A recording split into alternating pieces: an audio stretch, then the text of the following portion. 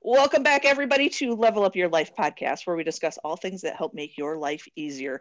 I'm Mentor Molly here with Dr. Magdalena Battles, the Life Hack Mama, and Laura Lemonade. In this episode, we are doing part 2 of discussing hidden behaviors that destroy families. It's based on a book written by our very own Dr. Magdalena Battles. Whoop, whoop. In this episode, we will not only discuss what these behaviors are and continue on with that, but we're going to dive into more ways that you can navigate difficult circumstances and feel empowered with the knowledge of how to best deal with some of the more extreme destructive behaviors. Ladies, thanks so much for joining. We've talked a lot in our last episode about things like forgiveness and criticism and just, family. Ugh. I want to continue that with gossip. Oh yeah, that's a big gossip, one. Gossip. It's a big one. And it's something that really, I love that you put this in the book, Magdalena, because when I read that chapter, I'm like, yes, that's totally needed. It's so my family. We have a particular individual in our family who likes to gossip about whoever is not the person there. Ah, yes. And so if you're not there, you're the one being gossiped on, and everyone else doesn't stop it. And it drives me nuts. I've seen a lot of damage that's come from that. I've seen a lot of insecurities that's come from that. What has been your experience, Magdalena, with gossip in the family dynamic? Did your family gossip a lot growing up? Like, how did you come up with, like, this needs to be in the book? Yeah. It came about because I guess my parents were good examples of this, and so were my grandparents. They made it a policy of never to say anything negative about somebody ever. I would go to my grandparents' house, and they had 8 kids total, and they would always just say positive things about everybody else in the family. Always. It's amazing. Yeah. And we knew there were problems going on in the family, that people had issues. Everybody does. Everybody has family problems, right. But they chose to focus on the positive things and to make it a very positive environment. And what my mom did was she kind of took it to the next level. So if I were to call my mom right now and it would say, hey, Mom, have you talked to my brother, Justin? Like, how is he? What's he up to? I heard that he had a promotion at his job. And she would say, yeah, he did. But you know what? You need to talk to him about that. You need to have a relationship with him, and you need to call him yourself. She said, it's not my place to share his news. It's his place. And so she might not even acknowledge the promotion. She might even just say, you need to talk to him. It's his news to share. That's a policy that she's always had. It's sort of a way to foster relationships between the siblings too. I grew up in a family with 6 kids. And so it's not easy having relationships with all of them, especially right. when we all have our own kids and spouses. It's a lot of people, but in order to have relationships, it can't be just information being fed through mom and dad. Right. It needs to be a relationship with the individual straight from their mouth. Not from what comes from other people and what they're saying about that person, because that isn't a relationship. That's just, gossip. And I have to say, what I like about what your mom did is, like, even when it's positive news, right? Like, oh, he got a promotion. I mean, that could lead into gossip. And so instead of even acknowledging something that is a positive thing in someone's life, is call them. Congratulate them, ask them, Yeah, exactly. Let them share their news. Yeah. I love it. Yes. And that's, I hear that phrase from her all the time is, they have news to share, but it's their news. So you need to talk to them. Wow. So, it's sort of like, oh, you're right. I need to call them. It's been a few weeks or a few months. I'm guilty of that too, but we need to pick up the phone or text, stay in touch with our family members, because if we want to have relationships, we need to pick up the phone and make the effort, and the phone goes both ways. A lot of times we think, well, they haven't called me in weeks or months. Why haven't they called me? It goes both ways. If we haven't called them, we're just as guilty. So we need to make sure that we're putting in the effort as well. And sometimes a real simple, you don't have time for a full conversation. I know I've done this to you, Laura, before too. Sometimes it's just a phone call and you go, okay, I got 5 minutes. It's not a lot of time, but I want to hear your voice. How are you? Yes. And you talk really, really quickly and then you move on. Or sometimes it's just a text. Hey, I'm thinking about you. I hope you're having a wonderful day. And sometimes that's all you have time for. And it's not a substitution, but it's an okay addition. It is. It's great. And I often do that with my siblings, because I'll be in the car. I often have the opportunity to talk when I'm in the car because my kids aren't there. I do the same. Running errands, and so that's my time when I can call people. But I'll say, I'm picking up the kids in 30 minutes, so I have 30 minutes to talk until they get back into the car. Yeah, so that you're putting a time limit on it, so they know that you're making the effort, but that there are time constraints because we all have busy lives. And sometimes I have one sister that will always call and say, "Is now a good time to talk?" So she always prefaces her call with that, which is very helpful. Yeah. Mm-hmm. I think we should all do that when we call someone and say like, "Oh, do you have 5 minutes?" or however long you think it's going to take. And I really do try to stay within a boundary. It's really hard. Yeah. I do. It's hard. I laugh just because when like the three of us get on a phone call, it never hits the boundary because we're like, oh, but one other thing. Oh, yeah. But one other thing. Because we're always so excited to have those conversations. We're all such great friends like that. But I agree. So ladies, anytime I call either of you, just know that I'm prefacing with, do you have time? Are you okay? Yes. And if not, just tell me to buzz off and I'll call later. And also, by all means, I think we need to be more open as friends, as sisters, as family members, that, we do have busy lives. So if they say, I got to go in 5 minutes, try to be respectful of that and enjoy the fact that, they squeezed you into a really busy day because you were important. Yes. Oh, yeah, I love that. I do have another thing. I was thinking about what you had talked about, your family issue and people not standing up for whoever's not there and who's being talked about. We need to be the example. And a lot of my book goes into this is it starts with us. It starts with ourselves. We can't change the other people around us, but we can change our own behavior. Yes. And we can be the model of change for the family. And often that's all it takes is one person standing up and saying, you know what? They're not here. I'm really not comfortable talking about them. It doesn't have to be like, you're gossiping. You shouldn't be doing that. You don't want to play the blame game. You want to be kind about it. And just because a lot of times people don't even realize that's what they're doing. Yeah. So you just say, I'm not comfortable talking about them since they're not here, and leave the room. It sets an example that, one, you're not going to be a part of it, but two, you're really standing up for not only the person that's being talked about, but they're going to know that you're going to do that for them as well. If they're not there and they're going to be talked about, you're going to do the same thing. So you're standing up for all of them. That's true. Building some trust there. Yeah. And then they will kind of realize there's a boundary there. Oh yeah, I need to stop, or I know I can't go to Molly and say something because I know Molly will say, you know what, they're not here.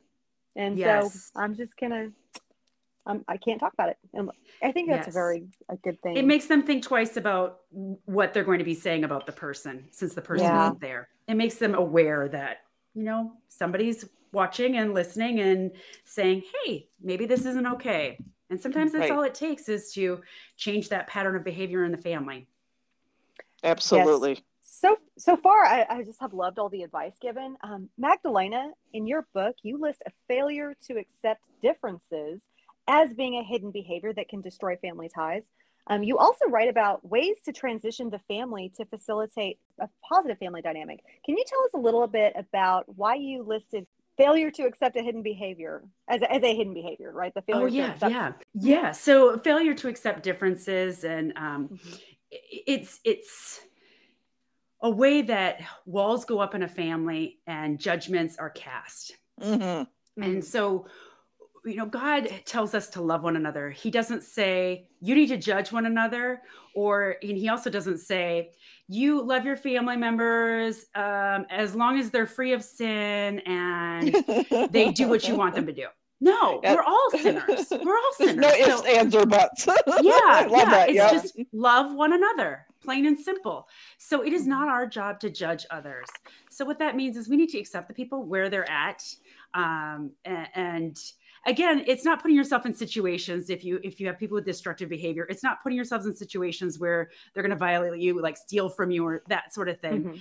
You set boundaries in place, but you can still have relationships. Yeah. You still can talk to them on the phone. You can still meet in public places, for the holidays. Do what you can to foster those relationships. But for differences, there are differences, especially in our culture these days. People have alternative lifestyles. and lots of different religions going on, even in my own family. I have a sister-in-law who's Buddhist. And so we just love people where they're at. It doesn't mean that I'm going to practice her religion, but it does mean that I'm going to invite her into my home and love on her and give her the same gifts that, the rest of the family gets. And we're all going to celebrate together. I'm not going to discriminate against her because of her religion, even though it's different than mine. And the same goes for anything, whether it's lifestyle or parenting choices. We need to be able to accept people where they're at and their decisions and just let them be them.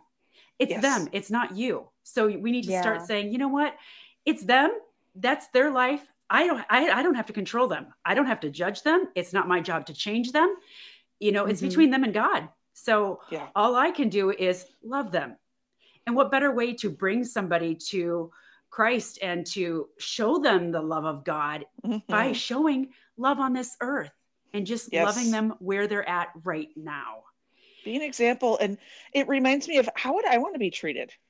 If I'm going through a whatever, I want to be treated with dignity and respect. And just, I want people to know that I'm a good person and that no matter what my failures are, that, sometimes I made good choices. Sometimes I didn't make good choices, but overall, I was a decent person that treated other people decently too. And I think that's what most people want. Yes. Yeah. That's the golden rule. Treat others as you want to be treated. Yes. Absolutely. And it reminds me of a conversation I was having with my daughter. We went shopping this last weekend. And she goes, why do people with different colored skin, why do people not like them? And I said, I really can't answer why. Right. I said, all I know is I want to be friends with people who are nice and people who treat me nicely too. I said, I don't care what color skin or what color hat they have or what color shoes they're wearing. It doesn't matter to me.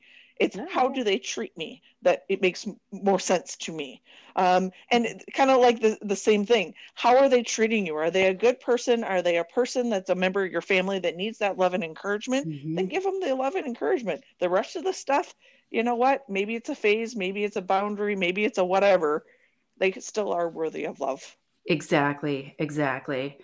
Yeah. And I know, especially with the alternative lifestyles, there's been a lot of judgment from Christians. And I'm not here to judge. It's not my job, plain and simple. Right. So all I am called to do is to love them. So I don't have to be the judge. That's God's job. So I don't care about anybody's lifestyle choices. If that's between them and God. Again, my job is to love them. And so God is going to look at my behavior and how I treat others, because that is his greatest command, he said, of all. And he says that in Matthew, and it's to love one another. It is his greatest command. Jesus said that. So, it surpasses anything else. That means that is above all is loving others. So that means not judging, putting aside their differences, just love them where they're at. Oh yeah. I think even when it comes to like people's views, right? I've had friends that have come up to me and said, how can you be friends with this person over here? Don't you know their political views, or don't you know their views on this? And I'm like, why would I? Who am I? Right. First of all, nobody seems to think the same exact way I do, or I'm not going to think. I hope not. Right, because that'd be boring. It would. We're all beautiful. It makes us beautiful, and I think realizing what makes somebody beautiful is differences, right? And learning to just say, okay, I don't understand XYZ about this person, alternative lifestyle or political views or these things, right? Whatever these things are, I may not understand why they choose to live a certain way, see things a certain way, but that doesn't make them any less human. And I always look at my husband when, because he loves to be watching the news or watching whatever. How can that person? And I look at them and say, you know what? I bet they love their kids just as much as we do. Yes. I bet they love their children the exact same way. Yeah. And anyone who's ever faced any kind of discrimination, whether it's major or minor, I hope that they can understand that somebody else didn't see things their way, and that's why they're making those choices and discriminating. And I think about this, like we talked in the last episode that I'm one of the only females. I'm one of the only females in leadership where I work. And there can be some big challenges with that. But had I come into that job with, guns blazing and saying, well, how dare you, because I am women and you must think like I do, I would have not been able to change hearts or build those relationships and help them to see the advantages of having a woman in the area. There's great things that I can provide, like, one of their females is crying in the bathroom, I can at least go into that bathroom and see what's going on. They can't. Exactly. For example.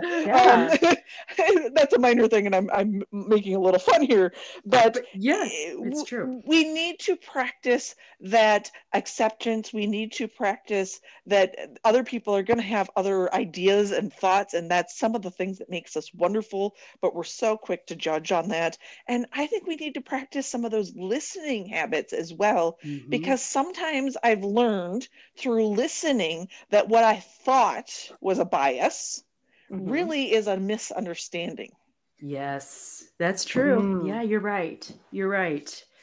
Yeah. That's actually really good, Molly. What was a bias could be a misunderstanding. Wow. I just didn't know. I just didn't know. Sometimes people that come in that you work with, there's things that you don't know what you don't know. So they've never been told. How can they know to do something different if nobody's ever told them to do something different? Yeah. Wow. If their family said that women all suck, they now believe that women do until they meet me and they realize how fabulous I am. All right. Well, aside from the fun, let's talk about another chapter in your book, Magdalena. Okay. And we've touched on this a little bit. Boundaries. Boundaries are so good. And I want to focus on, how do you tell us, like, how do you know when to set that boundary? Like, is there a cue? Is there something to look for? Is there what's that, like, here's the line in the sand, I need to set up boundaries. And then how do you figure out how to set the boundary? That makes sense. I mean, it's nice to set the boundaries before the problems happen, but in most cases, we don't know the problems are going to happen. And so we end up having to set boundaries because problems arise. It's great to set boundaries in advance, like I said, but a lot of times we don't even know that they're going to arise. But in some instances, for example, my mother-in-law, when I got married, she said, I will never stop over at your house uninvited. I will always call in advance and ask if it's okay for me to come over. Wow. And she was always good on her word. And she lived just one street over when we first got married. For 4 years, we lived one street up from her. So she could literally walk to our house in like a minute and a half. But she never once just popped over. She always called in advance. And that came about, and I never would have thought of that, though. It was because she had issues in previous, situations, because I married her son, Justin, and he was the third child that had been married. So the other two had been married. They had issues with other things that happened. And she found that she had to have some boundaries in place that she put on herself, which is very mature and very wise to do. And she did that to establish those things up front in the relationship, which was beneficial to both of us. So it really helped set off our relationship in the right manner. And in the same way, I never stopped over to her house unannounced either. I said, well, I'll do the same for you. And that respect and those boundaries should go both ways. But a lot of times we don't know about boundaries that should be put in place until something happens in life experience. So we set them when we need to. Now, there are some tips about creating boundaries. So often what we need to do is give people a chance to change first, because there are some times when it might be a one-off. They're just having a bad day, and we can't just automatically say, well, you screamed at me when we were,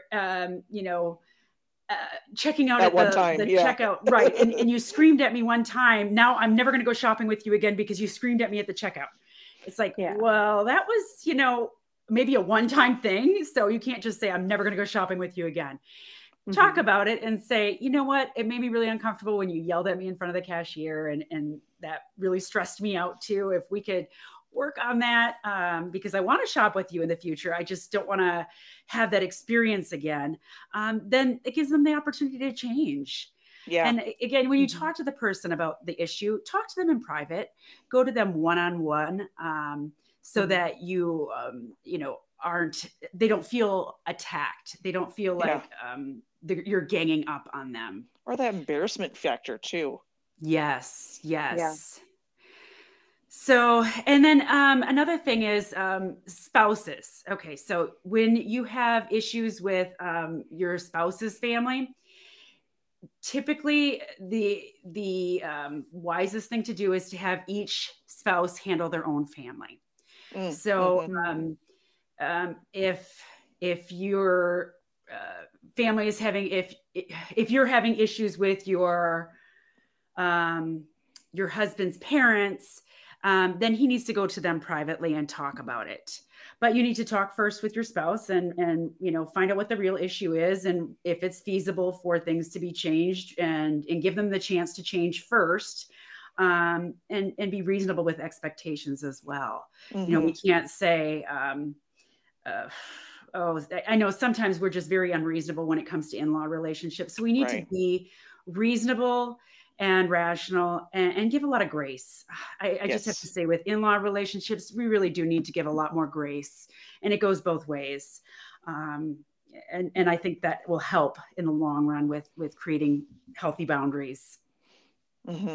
Yeah, I think in-laws, specifically in-law relationships, can be a touchy subject. I think it has to do with a dynamic of that's somebody's son or that's somebody's daughter. And then it's hard, I think, for in-laws, because they've known that person, the son or the daughter, their whole entire, their whole life. They gave birth to them. And so and then it's weird having this dynamic where all of a sudden there's a marriage, and they're because that changes the dynamic. Yeah. And they have to navigate that. So I love how you say give grace, because I feel like, I'm not a mother-in-law yet, but someday I know I will be.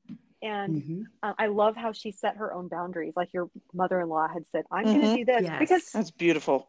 It is beautiful, because I think it's hard to differentiate between daughter. Like I have daughters, right? All daughters.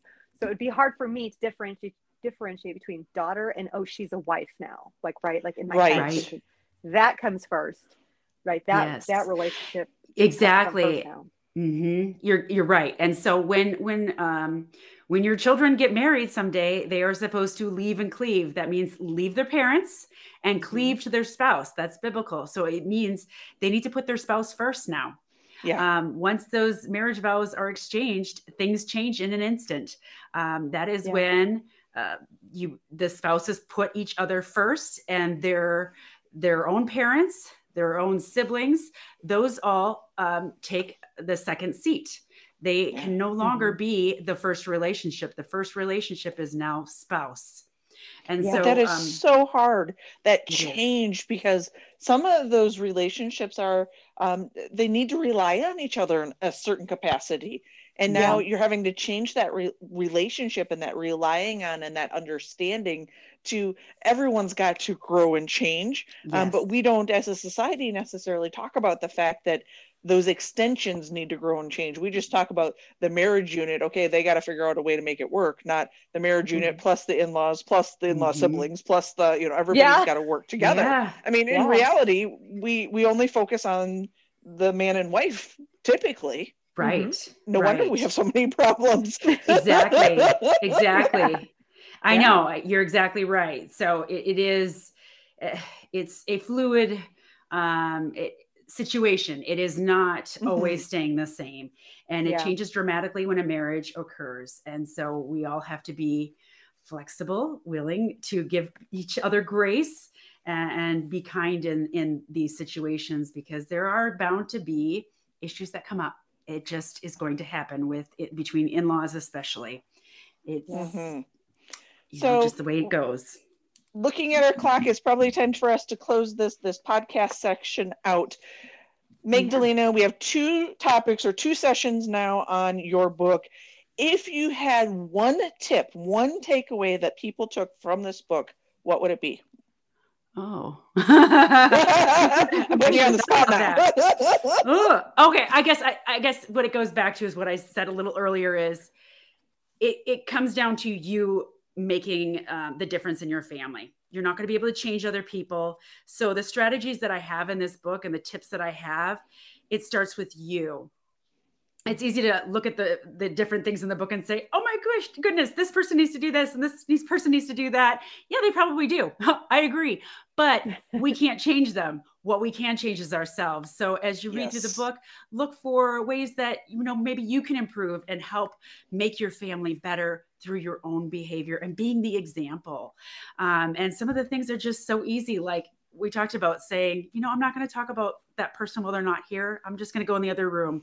And it takes a stand that really will create waves of difference, of a positive difference in your family. So you can be the positive change and the positive agent of change in your family and your entire extended family, just by small things like that you do consistently over time. So that is great and well said. Thank you, Magdalena, for sharing so much through your book. I encourage everybody, if you haven't received a copy, and yes, I have 5 sitting on my nightstand right now as I look over. And that is because I have my autographed copy because we're good friends. And I have 4 other copies because I keep handing them out so much to people that I know and love and I hear are struggling. This book has such great advice. I encourage everybody to go to the links, go to Amazon and look up Hidden Behaviors That Destroy Families by Dr. Magdalena Battles and get yourself a copy. I hope you gained as much value from this discussion as I have today. It's so good. If you have enjoyed our podcast, hit that subscribe button. We would greatly appreciate it. Also, follow us on Facebook, Instagram. We applied all those links right here in the description. You've been listening to Level Up Your Life. Thanks for joining. Keep your eyes up because that's where it all is.